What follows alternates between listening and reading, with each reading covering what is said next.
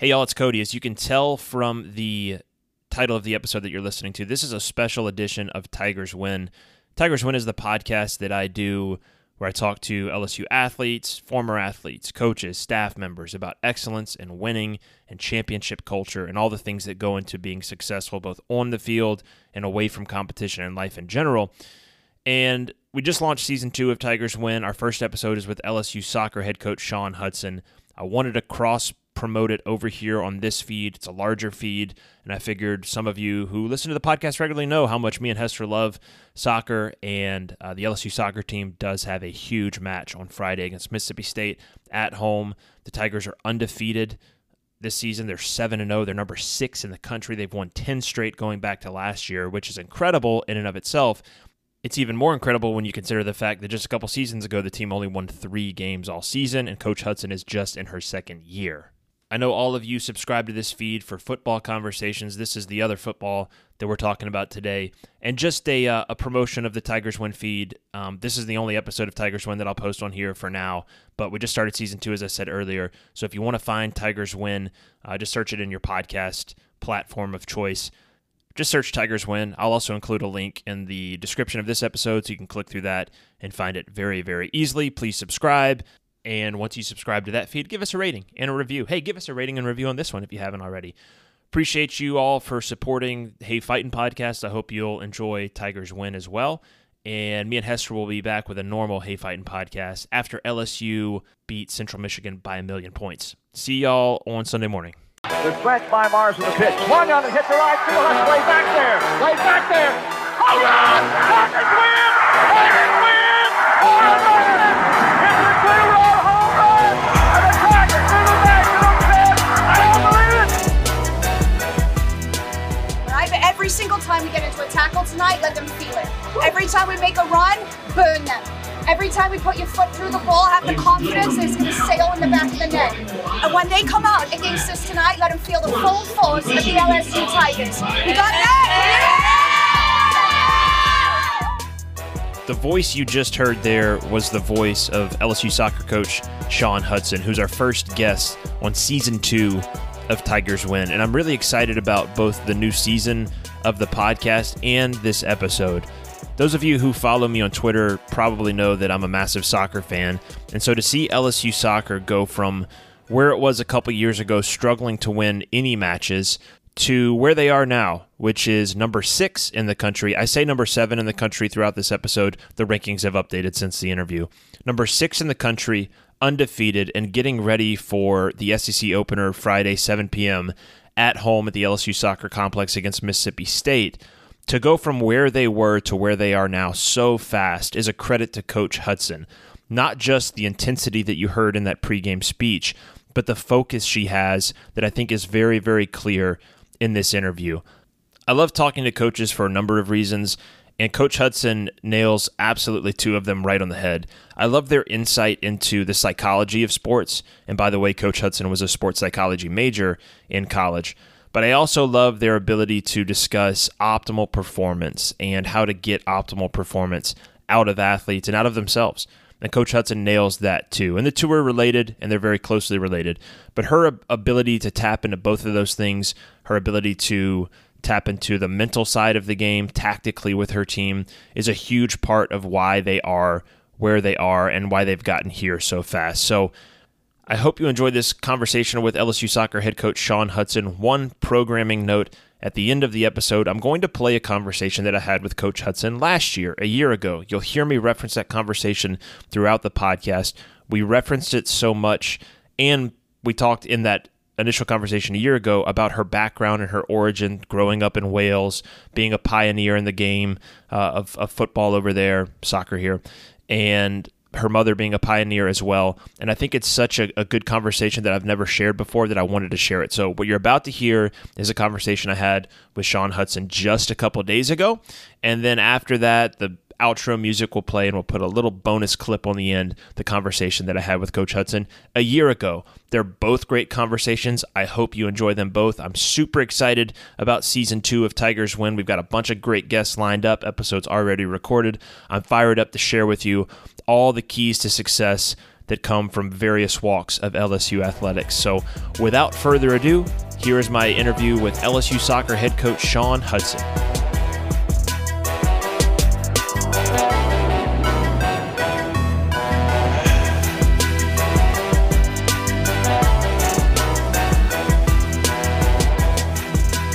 Welcome back to another episode, another season of Tigers Win, second season of Tigers Win, and very excited to have LSU soccer coach Shawn Hudson on. Coach, thank you for your time today. Thank you for your patience as I was late getting over here. Let's be honest. The weather slowed me down a little bit, but I appreciate your patience and your time and getting to talk to you today. Yeah, thanks for having us on.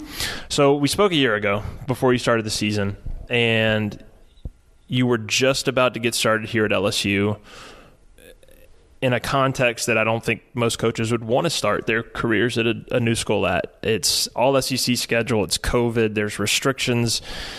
It's anything but ordinary and anything but the plan that you would write. And we talked about your vision for the program, and I was sold instantly. Now, maybe it's the soccer fan in me, but you talked about playing a style where you keep the ball and you move the ball. And, the SEC is such an athletic and direct league, but you wanted to do things a little bit differently. And I was both in love with the vision and wondering, okay, how long will it take for that to come into place? So before we talk about this year, and y'all are off to a 7-0 start and number 7 in the country, and everyone's watching now and enraptured by the success you're having, I want to go back to that time frame. You have this vision. That's important. You have to have vision. But how do you sell your vision to your team? And how do you get them to start executing your vision? Yeah, I think first and foremost it starts with communication. And I think we had a group that were just hungry for change. And, the first thing I have to say is the players welcomed the new staff and the new ideas. I think there's always a period of time where you have to convince people of what that vision looks like and how we're going to take those small steps in order to arrive at that, not necessarily final destination, but to get to the point where we can execute that on the field. So first and foremost, I think the players were hungry for change. And I think obviously having assistant coaches that I had worked with previously was really important to me coming in, just from the standpoint of being able to execute that vision really quickly across the staff as a whole. We did a lot of work, obviously, early on. It was incredibly challenging to be able to execute this vision with a team that we couldn't even be around when the players had to go home for the pandemic, and some were overseas, some were, obviously in other areas of the country. For context, you were hired in January of 2020? Yeah, we started with the team. 2 months later.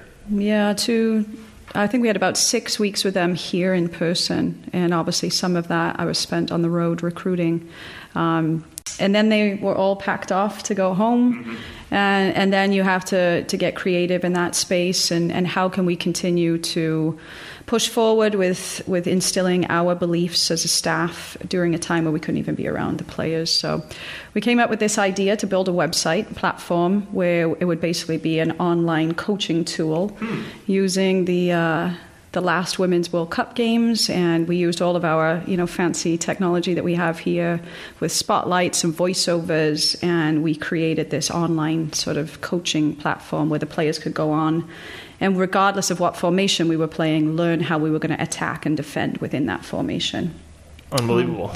So that was something that we put a lot of time and effort into last spring as a staff, and I don't think any of us had ever built a website before. That's what I was about to say. Were you coding? Were you typing up the HTML code? Hey, you just have to get creative in times. And I think as much as the players initially were like, oh my gosh, I have to do another online class, sure, a soccer class. I think just being able to get our terminology, our soccer language, our approach across during that time where maybe a lot of other schools were not really doing much, gave us the ability to come in preseason, in the summer and into the fall especially, with a certain level of our philosophy in place. And then obviously we had that sort of 6-week period in the fall where were we going to have a season? Are we not having a season? We lost all of our non-conference games. So to go into a tough SEC stretch and sort of be trying to implement that vision in an SEC level competition. We always knew it was going to take a handful of games just to get going. Yeah. What did those classes look like? Like, is it like a video and then like a quiz? And what were the requirements? Did they have to take like X amount of classes per week? Like, what? I'm curious, like, beyond the actual physical coding and building of a website, what it looked like practically for them to go through.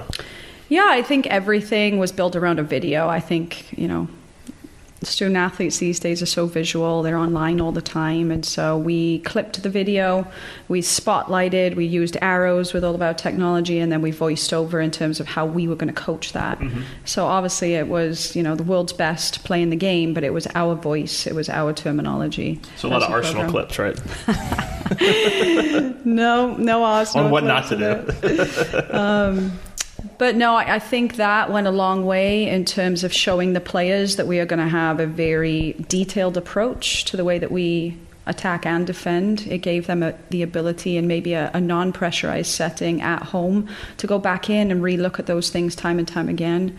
But we typically presented that in a Zoom setting with the team, and then we obviously gave them the password information to go in and just rewatch it. Some people learn right away and are able to apply really quickly, and others just need that additional time. And even to this day, we still use that in some of our presentations now. But I think one of the things that I believe strongly in is being tactically diverse. And so we built out every single formation that we may play, so they can go in times where we change for different opponents. They can go in and just have that ability to relearn. So it was all video based, and then there was quizzes for a check for understanding. So you mentioned being tactically diverse, and then also sort of the early part of last season, you go in and you're playing an all SEC schedule. You're in year one. You haven't had time to necessarily recruit players. You sort of inherit a team, and you haven't been given the time to physically be there with them. But you've adapted and you've come up with a plan. And I remember watching y'all early last year, and I've watched LSU soccer for a few years, and instantly you could see exactly what you were trying to do. Like, I'm a soccer fan. I know a little bit about the game, but I think even people who don't know soccer that well could see they're trying to do something different and play differently. And it was like baby steps, or it was like watching something develop to where every game you could see the improvement, you could see the buy-in, and the results just weren't there. And so I was sitting there worried internally, like, man, I can see what they're trying to do. This is the right way to go about it. But I'm worried that if they don't get the positive reinforcement of a win and a result, that, maybe they'll lose belief, or maybe it won't connect. Now, the results eventually came, and we'll talk about that in a second. But, maybe I'm channeling Ted Lasso here, but how did you get them to believe in those moments when here's what I'm selling, here's the vision that I have, the results aren't there yet, but I promise you they're coming. How did you get them to believe that? Well, I'm a sports psychology major, and so I think I believe really strongly in goal setting. And so even though we talked about the long-term vision, we had a lot of short-term goals that we had set for the team. So even in moments where maybe the outcome wasn't favorable in terms of the scoreline, we could see that each game we were growing in terms of being able to accomplish some of the shorter-term goals. And then I think with anything in life, there has to be a balance. We spend a lot of time off the field together, really working on our relationships and just sort of those connections that we have. And so even in times where maybe the performance results weren't coming, you could see that the connections and the relationships that the girls were building behind the scenes were so much more meaningful to them and deeper, and they genuinely enjoyed being around each other off the field and then stepping on the training field and learning the game at a really high level and learning more about each other. And I think now that we've been able to navigate the performance piece and you see all of that come together, it definitely feels good, and you can sort of see the result of that and how they compete for each other on the field. So I want to get to the turning point and the results and those coming and really now piling up.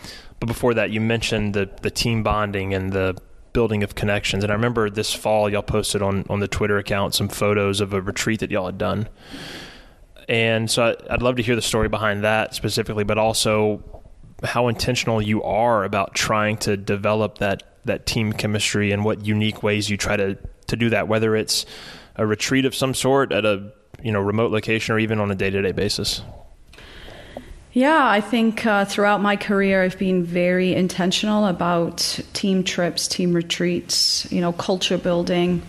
One of my favorite lines is culture eats talent for breakfast. Mm-hmm. And I think it's so important to get to know each other at a human level before we talk about the performance side. So obviously last year was incredibly challenging with the pandemic and the inability to be in a space like this for longer than 15 minutes and how you are supposed to build relationships when you're behind a mask or not allowed to be in the same space was really difficult. But we went to a retreat. Lindsay Balconi, one of my assistant coaches, who we've worked together previously in Colorado, ran the whole show there. And it's essentially a way that you can build trust. You have to be vulnerable, I believe, in order to build trust. And how you build trust off the field, I think, resonates with what you can do on the field. So we do a lot of fun. We have a lot of fun together, activities, whether that is how you navigate an obstacle course and the communication skills that you need in order to be able to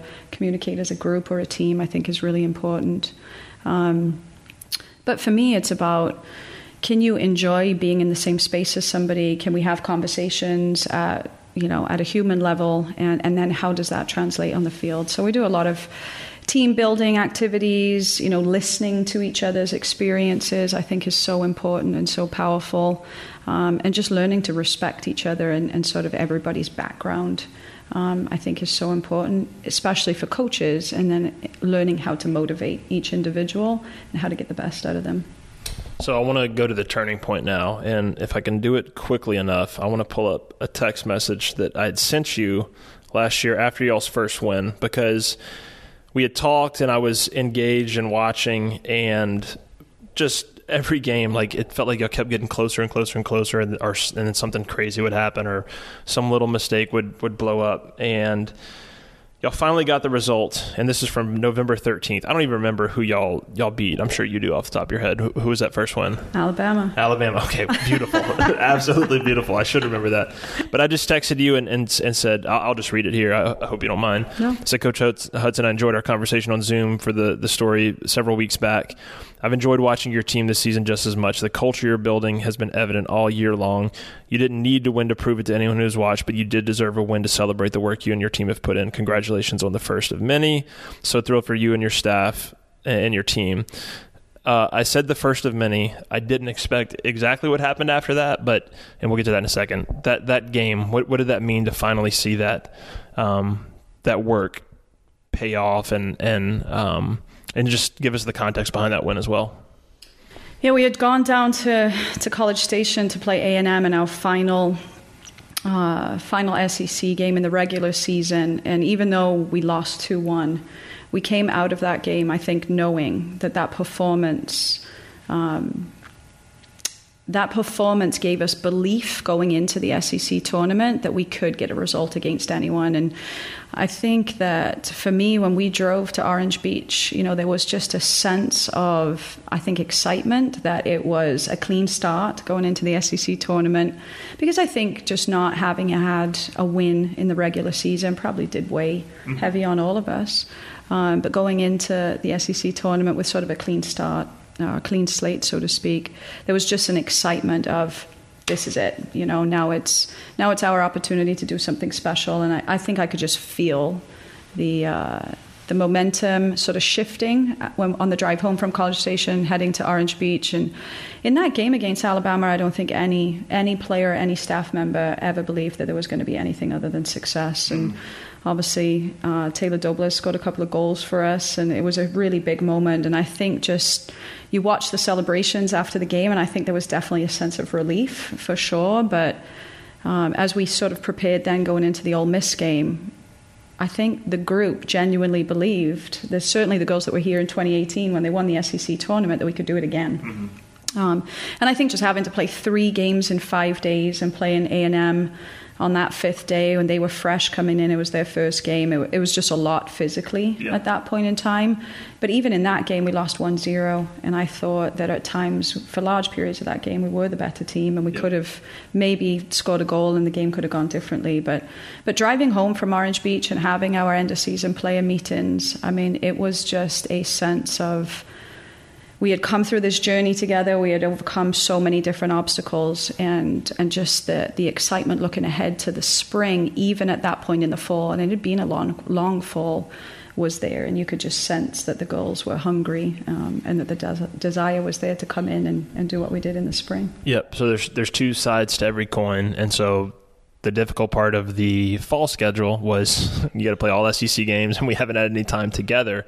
But that fortifies you, and then you get the spring schedule that's a little more expanded, right, than it would have normally been, and you're able to carry that momentum over rather than going from a fall season to, I know there's usually a shorter spring season that's maybe a couple games, but you were able to get a longer extended one and really keep that momentum going and breed this familiarity and this and just everything that clicked in that Alabama game. It all just, I mean, it was like a platform from which you guys launched. So what was it like to watch that evolution? And Aaron's sitting over there. I don't remember the exact record, but I know y'all just got hot and maybe finished, I don't know, 6-2, with, maybe 1 loss in there and a couple draws and like 6 wins maybe.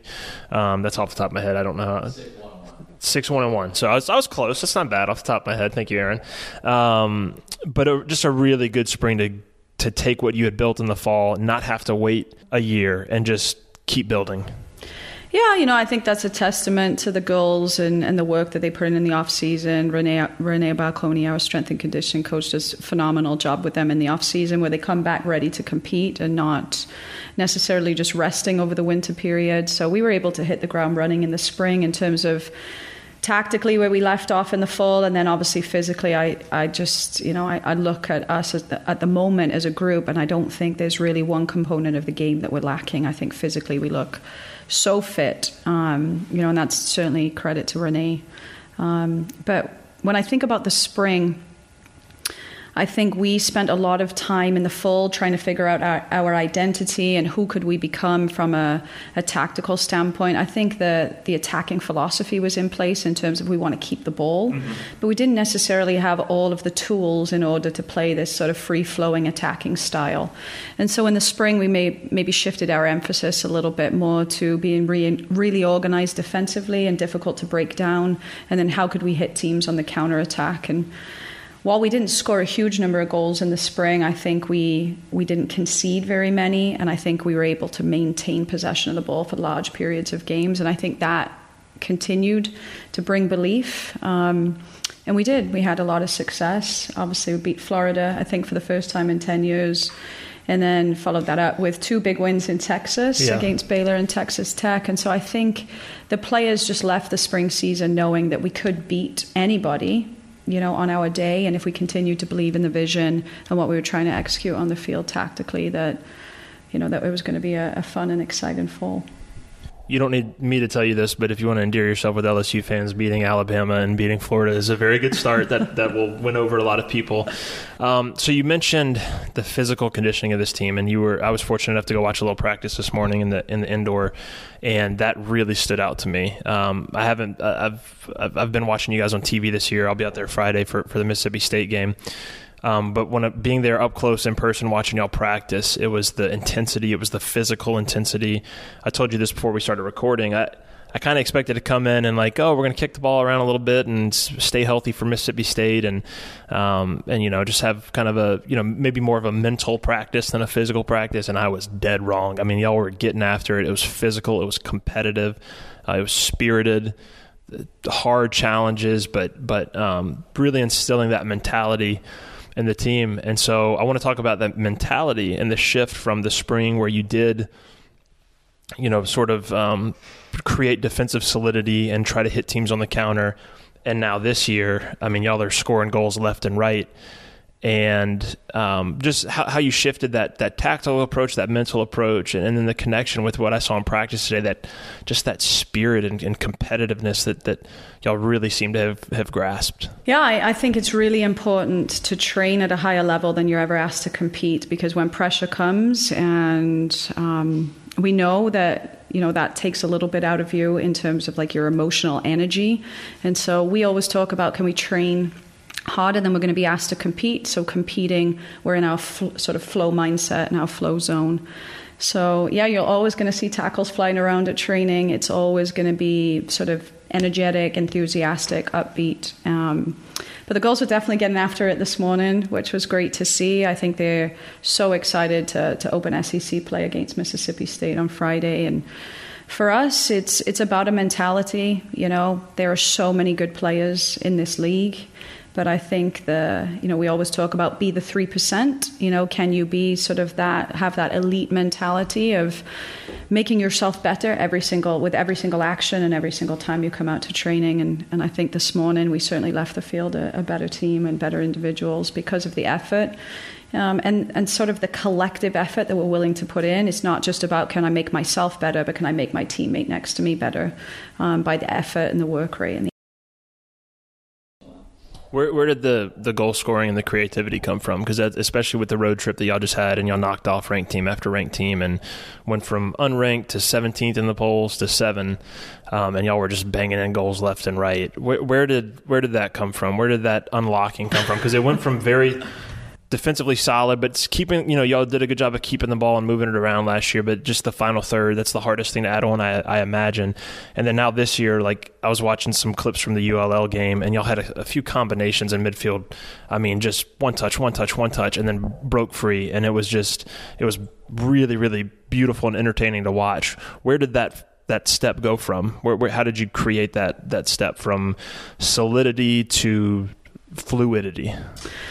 Well, I think first and foremost, development of our current group that we had last year. I think Laura Busby, one of my assistants, has put in a huge amount of work in terms of ball striking and being able to hit different types of shots and finishes with the group.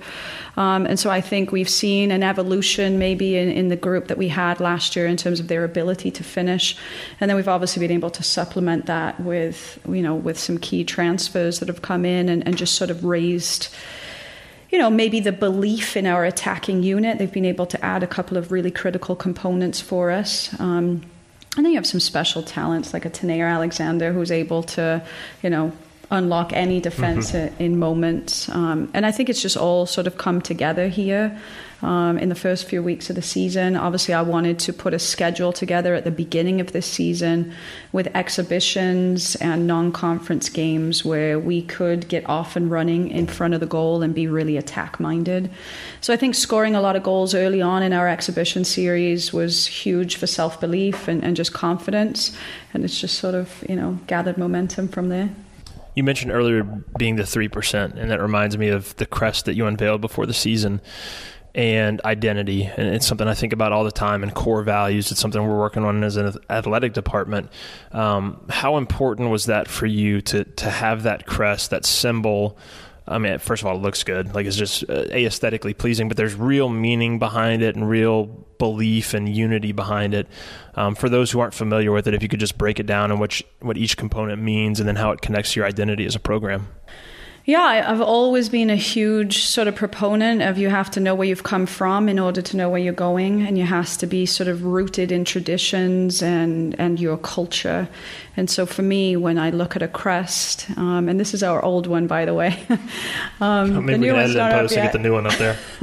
But when I look at a crest, I think first and foremost, it's something that you wear on your heart. And so it has to be something that you're completely passionate about and something that you believe in.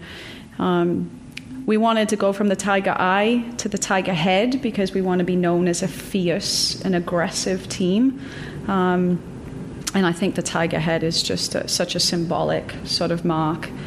And then we wanted to have the two fleur-de-lis represent passion and pride. We want to be prideful in everything that we do. Every time we take the field, we want to represent our university at a high level, and we want to represent our team and our teammates and our individuals and our family. And then the passion, I think, that you see us play with, that competitive edge, that mentality, that togetherness, is something that represents us at a really high level. And the stripes on the crest represent our 5 core values of growth, effort, attitude, unity, and excellence. The Go symbol, and the 4 stripes, this 5 gold, 4 purple, represent the 4 pillars of the game and how we want to be excellent, and we want to be in tune with all components of the game, the technical, tactical, physical, and psychological. So let's talk about the psychological, because you mentioned getting your team in a flow state earlier. And I've always had a fascination with flow, or being in the moment, or being in the zone, right? How critical is that to get your team in that mind space, and how do you do it? Like, what are your techniques and tactics for getting them in that collective? I call it a flow state. Some people call it being in the zone, whatever you would call it. Getting them in that mind space to perform at their absolute best. I think preparation is absolutely key to everything in life. We do a huge amount of work behind the scenes with the whole coaching staff on our ability to be prepared for teams, not necessarily just our first game plan, but in any moments where we feel that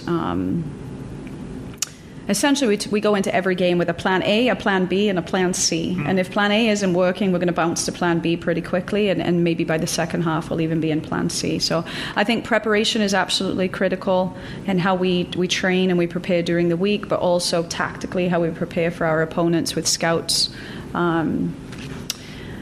I think how you manage players is so important. So, we obviously want to motivate at a really high level as a staff, but there's always going to be things that come up, difficult things, conversations that we have to navigate. And I think one of the most important things that we've really been brought into as a staff, and something that I've always believed in my whole career, is you have to give players the ability to be authentic. And, we had a very deep and meaningful conversation this morning about Black Lives Matter, and we have a very diverse group, and I think it's really important that your athletes feel safe, that they feel like they have a voice and they can express themselves, and that they feel like you care. So a lot of it for me is about relationship building, understanding the person behind the player, and learning how to help them navigate some of the challenges that they face in their own individual lives. So when they step on the field, they feel comfortable, they feel like their coaches believe in them and their team is with them, and that they're prepared at such a high level that they can execute with whatever challenges they face. I love that word, authenticity. It's a word I've been thinking about a lot lately in different things that I'm doing, and it comes through in your program. It came through at practice today in the way that you communicated with them, but also the way they were listening. I'm a big proponent of body language, and their body language was just exceptional, and it's been that way all season in games, but certainly in practice. So that was awesome to see. You mentioned tactical approach. I'm a soccer fan. I'm going to get into the nerdy conversation here, the tactical approach. But you talked about being tactically flexible, and I think this is something that you can apply outside of sports too, but it's specific to soccer as well. But having, you mentioned the plan A, plan B, plan C, and then, having a preferred approach, a preferred tactical approach. In soccer, it would be a preferred formation. Like, I love the 4-2-3-1 or the 4-3-3 or 3 at the back, whatever. But then being flexible enough to adapt to the opponent's weakness and also play to your strengths. So what is your general tactical philosophy, and then how you vary it game to game? Well, we talk a lot about attacking and defending as a team. I think a lot of how we attack comes from how we defend. So we'll talk a lot in terms of, when we're going to close somebody down, when we want to go and pressure an opponent, we're not going to go individually and get played around. We want to hunt or defend in units across the field. So we spend a lot of time speaking about that as a group. We talk a lot about can we defend as a unit of 4, whether that is horizontally or vertically, not allowing teams to switch the point of attack. And then when we win it, we have this springboard or this platform then with lots of players around the ball to be able to break out and counterattack quickly because we have support close to the ball. So for me, I think a lot of the basis for what you do probably across multiple sports. You have to have a foundation, you have to have stability in the way that you defend, and you look to win the ball, and then when you win it, how can you show sort of creative freedom?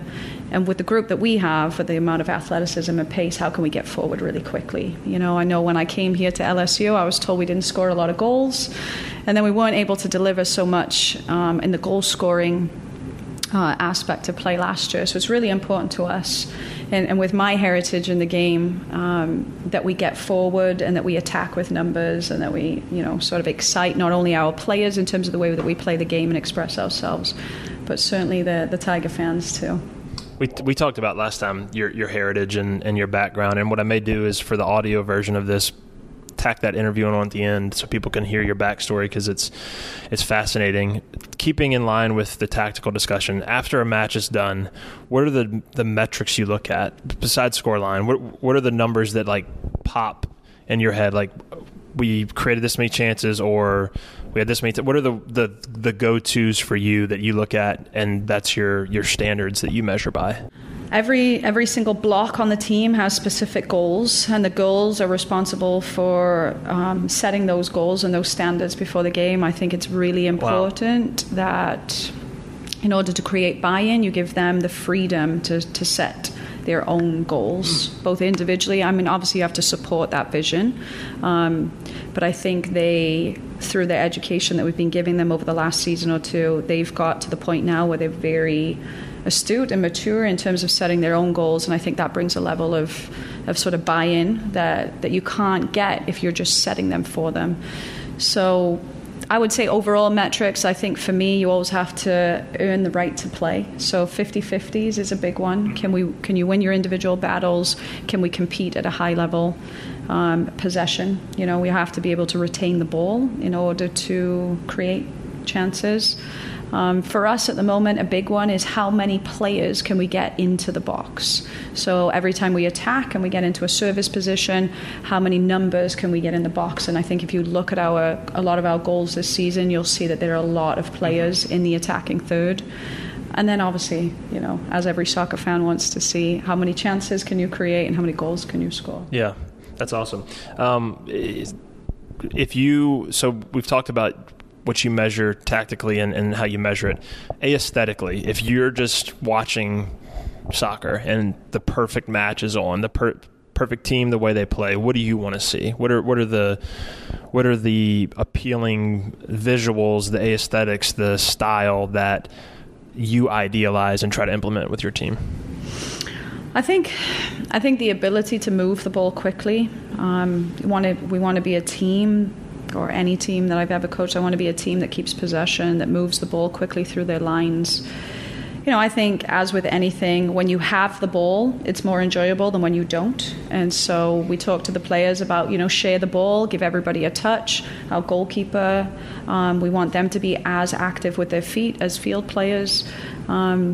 That definitely stands out. Y'all play a lot through your keeper and out of the back. Yeah. And, you know, Molly obviously has been exceptional at that this year. But I think if you look at Bella, you look at Jade, you look at any of our goalkeepers, it's really important to us that they're able to play with their feet. But moving the ball quickly, defending as a unit, certainly, you know, how we are able to press teams or how we're able to sit in and occupy space, just how we work collectively as a unit in terms of our communication and the spaces that we take up. And then when we win it, just that desire to go forward and create chances, I think is really important for us, whether that is individually and your ability to take risks and break down opponents on the dribble, or whether that's your ability to combine with your teammates and flood forward with numbers and create goals. I think we're one of the highest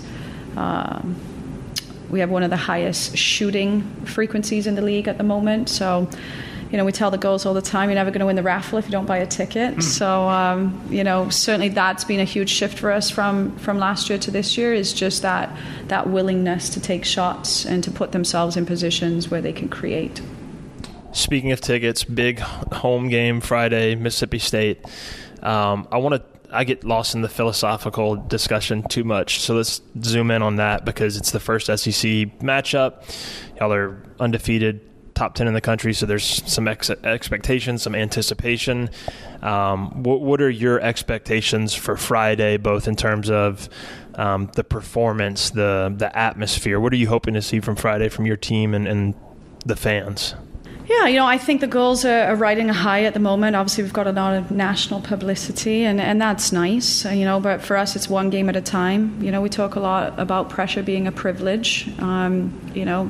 People want to talk about the targets on our back now, but I think every time we step on the field, we just want to maintain our standards and our expectations. And the rest for us is just noise, And when we step on the field, as long as we uphold those goals that we set for each respective block of the defense, the midfield, the forwards, we know that we are going to maintain our performance standards. But in terms of the atmosphere and the environment overall, we lost to Mississippi State last year, so first and foremost, it's revenge. We got to get that back.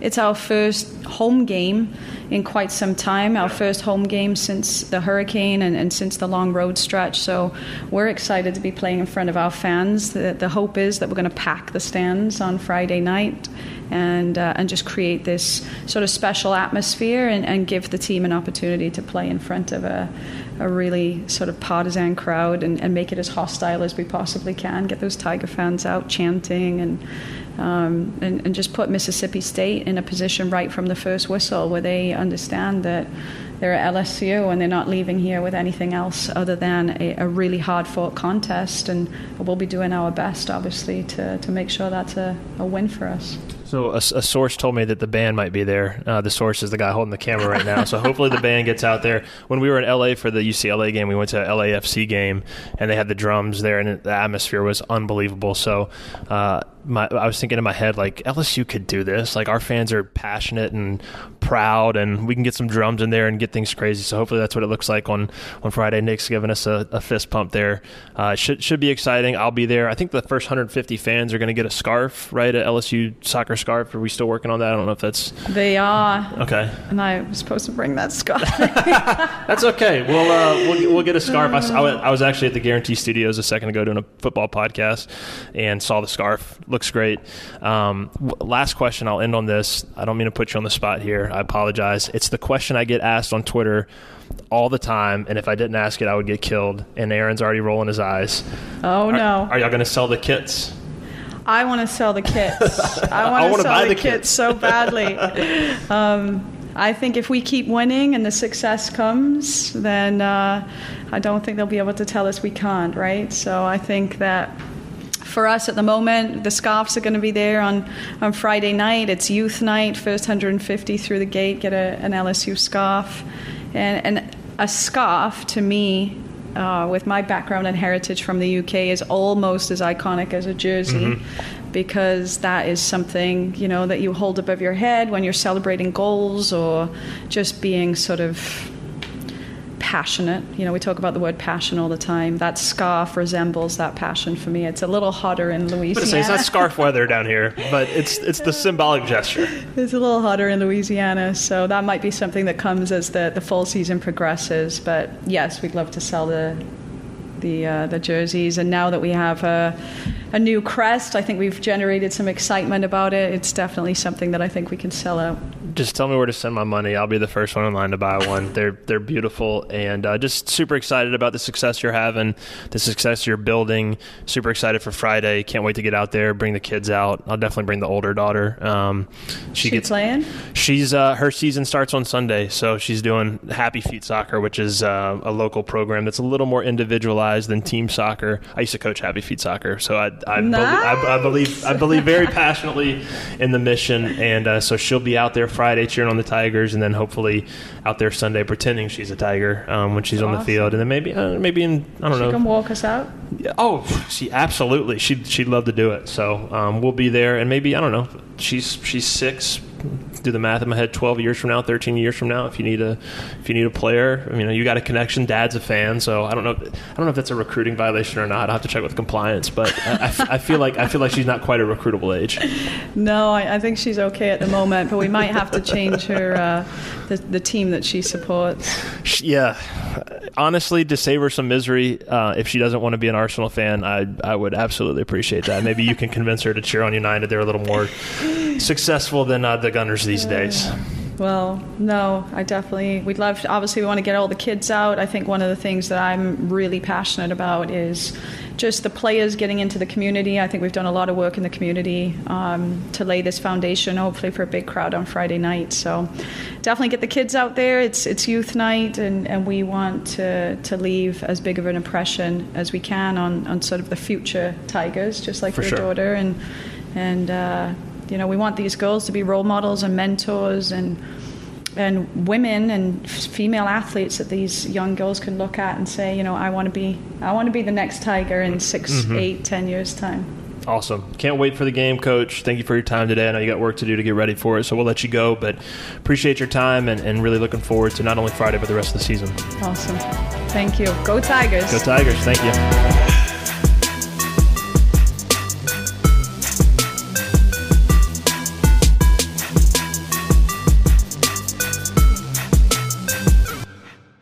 All right, good to spend a few minutes with LSU soccer first-year head coach Shawn Hudson. Coach, thanks for your time today. It's good to sit down with you and talk with you. I want to start at the very beginning for you and coming to LSU and December. You made the decision to come to Baton Rouge from Colorado Springs. What went into that decision for you? What stood out about LSU and the opportunity that you'd have here in Baton Rouge? Yeah, I've been in I was in Colorado for close to 20 years and had the opportunity to work at various levels from the youth game to semi-professional and then obviously collegiately in the last 3 years and felt like I had, a pretty big impact on the community there, the soccer community there. And I think I just came to a point in my career where I felt like I had done everything that I could do in that community and had challenged myself and accomplished some good things and definitely left a pretty substantial impact, I think, on the soccer community in general. But I think it was just time for a new challenge and a challenge at a higher level. And, obviously there's nothing bigger than being able to come to LSU and work in the SEC and just sort of lead a program that has such rich tradition and such a, sort of passionate sporting environment as we have here in Baton Rouge. Coming from the UK, I grew up in that kind of soccer culture.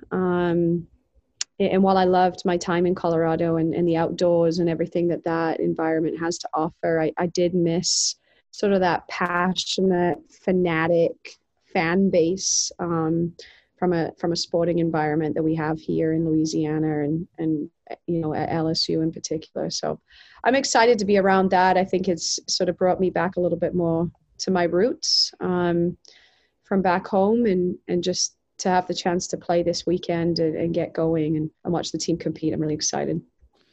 Before we talk about your program and this team, can you kind of walk me back through some of your history with the sport?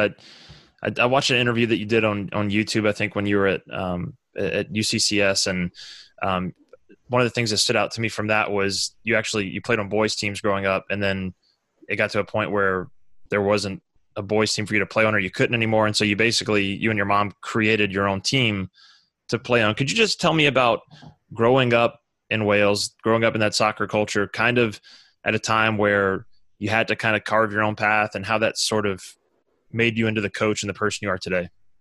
Yeah, absolutely. I grew up in a large family and we called it football in the UK, but soccer was just so special in my family and we were huge Manchester United fans. And my mom's brother and some of my cousins were able to play professionally. So I just grew up in an environment where soccer was, one of the first things that you did as a kid in a family atmosphere. And I decided that I wanted to play soccer. I was the first girl in my school, certainly my community that was playing on a boys team. And back then you were able to participate on a boys team in a co-ed fashion until the age of 12. So I did that. I was really thankful for my coaches and my teachers at school that allowed a girl to participate in a boys team, because it was very unheard of. And I think I just loved the challenge of being able to prove myself against the boys. And And at age 12, when they said I couldn't play anymore, it was against the law, so to speak, then. I begged my mom to just start up a girls' team. And so we printed flyers. We went around like the local community in the south area of the country, and just really got out there just trying to find girls that wanted to play soccer. And my mom was one of the pioneers for soccer in Wales. And, you know, I look back at the sacrifices that she made, not just for me, but for all of the girls that played on that team. And we're all still so close even to this day. And, you know, I think it was one of those moments where we did sort of set a new path for girls soccer in the UK and in Wales in particular. And, you know, and I sort of look at that now in my career and what I'm trying to do here at LSU. And I think I lean a lot on some of those moments from, you know, 25 years ago and say, you know, how can I take those lessons that I learned and sort of pass those along to my players and the coaching staff that I work with. But yeah, I think it was very difficult at that time. Soccer was a male-dominated sport in the UK. You were stereotyped and looked down upon if you were playing soccer and not one of the traditional female sports. And so we were a little bit of, you know, trendsetters and you know, blazing a new path forward for women at that time. And but it's something that I wouldn't change. I think having played, you know, I captained my national team at U16 and U19 and 21. And then I was, at the time, the youngest player to break the full national team. And after 3 caps, we call them caps or appearances for your country, I tore my first ACL, and that was a really difficult and dark period in my life. Just, you know, trying to find your identity and figure out who you are outside of just being an athlete. And so at that point in my life, I just decided that if I couldn't play, I wanted to coach. I loved the game so much, and I wanted to be, you know, still be involved in the game. And then I just fell in love with coaching and being able to connect with young women and share my passion for the game and you know, hope great mentor to the women that I'm around. And it's been a great career so far, and I've loved what I do, and I'm really passionate about giving back, not just to the game, but to the athletes that I'm around. And I think there's always going to be challenges in everything that we do. And here at LSU, we have so much, you know, so much to be grateful for in terms of the resources and the support and the environment that we get to play and compete in. But, you know, we have, for instance, an African player on our team, Wasila Duwira Sarale, and just chatting with her, she shares a lot of the same sort of stories that I had growing up. And it's not always, you know, so fortunate, and you have to fight for what you want and what you believe in. And I think going through my experiences has certainly showed me how thankful we have to be for this environment that we're in today. So yeah, that's sort of awesome. A little bit about my story. Well, you touched on it there, how you kind of still lean on some of those things that you learned growing up and those principles that kind of got you through that time. When you take over a program, obviously there's a lot of foundation building to do. What are the principles that you want to build into the foundation of your program at LSU? What are kind of the core components of what you're trying to build first year? Yeah, I think a long time, and obviously it's been a very interesting time since I arrived here with everything that's, you know, been going on in the world. But I think first and foremost, you know, build a foundation.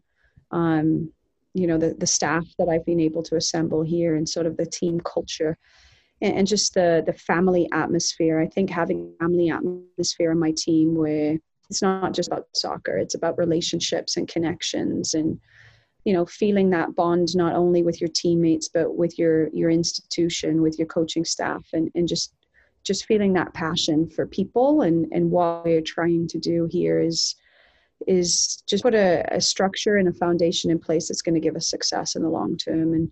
And, you know, obviously we're not going to be able to completely swing this around like I was able to at UCCS. We went from, I think we won 3 games before I got there into a Final Four. I think that challenge is a lot different at this level, and maybe we can't have that overnight success that I had immediately at UCCS, but maybe success and taking steps in direction comes in reshaping the culture and the foundation of the program. And I think when you see the team on the field, the first thing that you'll see is a complete commitment to each other and the cause, and passion, passion to play the game and just enjoy what you're doing, and the people that you're around. And, obviously it's going to take time to completely implement my philosophy. We lost the whole spring season, which was very disappointing, because I think that would have given us as a staff the opportunity to compete against 3 SEC rivals and just to see what the SEC game is all about. We've obviously watched a huge amount of film, but I think watching things live and having the chance to experience it firsthand is different. And it's been difficult from a recruiting standpoint, obviously, with COVID and the recruiting dead period. So we've definitely had more challenges than most as a new staff and a new team here. But, I'm so proud of what the girls have been able to do in the last 5 weeks in preseason and the growth that we have made. And I just can't wait to see, sort of that next evolution now as we go into a competitive phase with these upcoming games. When you started watching film, and obviously you watched a lot of it this offseason because that was mostly all you could do at times, what did you see? What were some of the things that you saw that, okay, these are a few things that we can fix, not quickly or easily, but these are the kind of the first places we can start? Yeah, I think, physical preparation is key. And I don't think we were as physically prepared as we needed to be last year. And so the addition of Renee Balconi to our performance side, high performance coach, strength and conditioning, she's just been absolutely phenomenal in terms of getting the girls prepared physically for the season, even during a time where she couldn't be working with them, in person. I'm thrilled with the progress we've made in terms of our physical fitness. We did a lot of work over Zoom calls on the tactical aspect of the game in terms of our philosophy and how we wanted to play. And I think while the SEC conference as a whole is a lot more direct and transitional and very athletic, certainly a high pressing style. I think just my roots and where I come from, I want to play the game on the ground. I want to move the ball through our lines and play to feet. And I want to play an attacking brand of soccer and press high up the field and get a lot of players into the attack. And last year we struggled to score goals. And I think that can be demoralizing at times as a player, knowing that if you concede one, how are we going to win? How are we going to get success out of that? So I think that, it's going to take time, obviously, but just looking at sort of the transition in our style, we're creating more chances, we're scoring more goals, we're getting more players into the attacking third. And I think that's what excites both players, and fans, is to be a part of that kind of mentality. Are there going to be times that we'll have to sit in and be defensive and be compact? Of course, the game dictates that. But, I think that for me is just trying to play on the front foot and be attack minded is so important. And then just being organized defensively.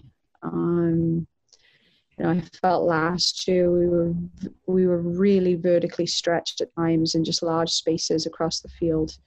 And so just being a little bit more organized and compact in the way that we play together as a unit is important. So that's where we spent a lot of our time and efforts in preseason. And obviously until we get into games and we're tested by our opponents, there's going to be moments where we just don't know what we're going to see and how the players are going to react to pressure of games. But the preparation's been good, and we're looking forward to seeing it come together on the field.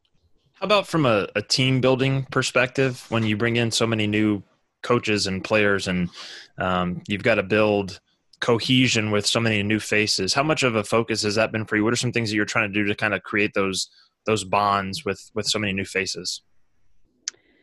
Yeah, I'm huge into the team building side of things. Sports psychology is sort of my background from an education standpoint, and we just do a lot of off the field, whether it's silly things, getting to know each other, or whether it's, deeper conversations. We've been having a lot of conversations recently, about the Black Lives Matter movement and what that means to our team. We have a very diverse team.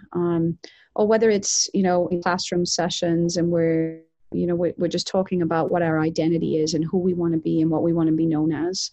Or just fun, just having fun off the field. We haven't been able to have a lot of fun away from training and away from campus just because of all of the COVID regulations and social distancing. So that component, I think, has been challenging.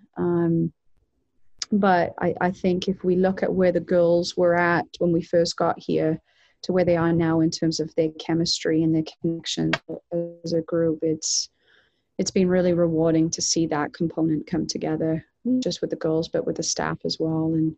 And to me, that's probably the most important piece, right? I think when you play as one unified team on the field, and you feel those connections with your team as a whole, you fight for each other at such a higher level, in games. So that is a fundamental piece of who we are as a program and what we want to be known as a team moving forward. So that's definitely taken a lot of time in preseason.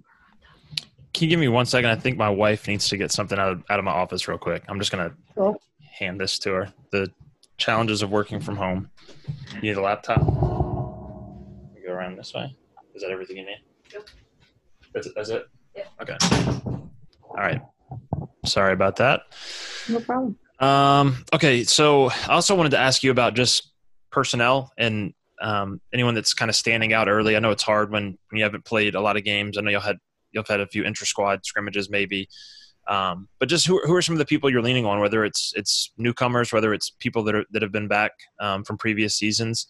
Who are kind of the people you'll be leaning on early on? Yeah, I think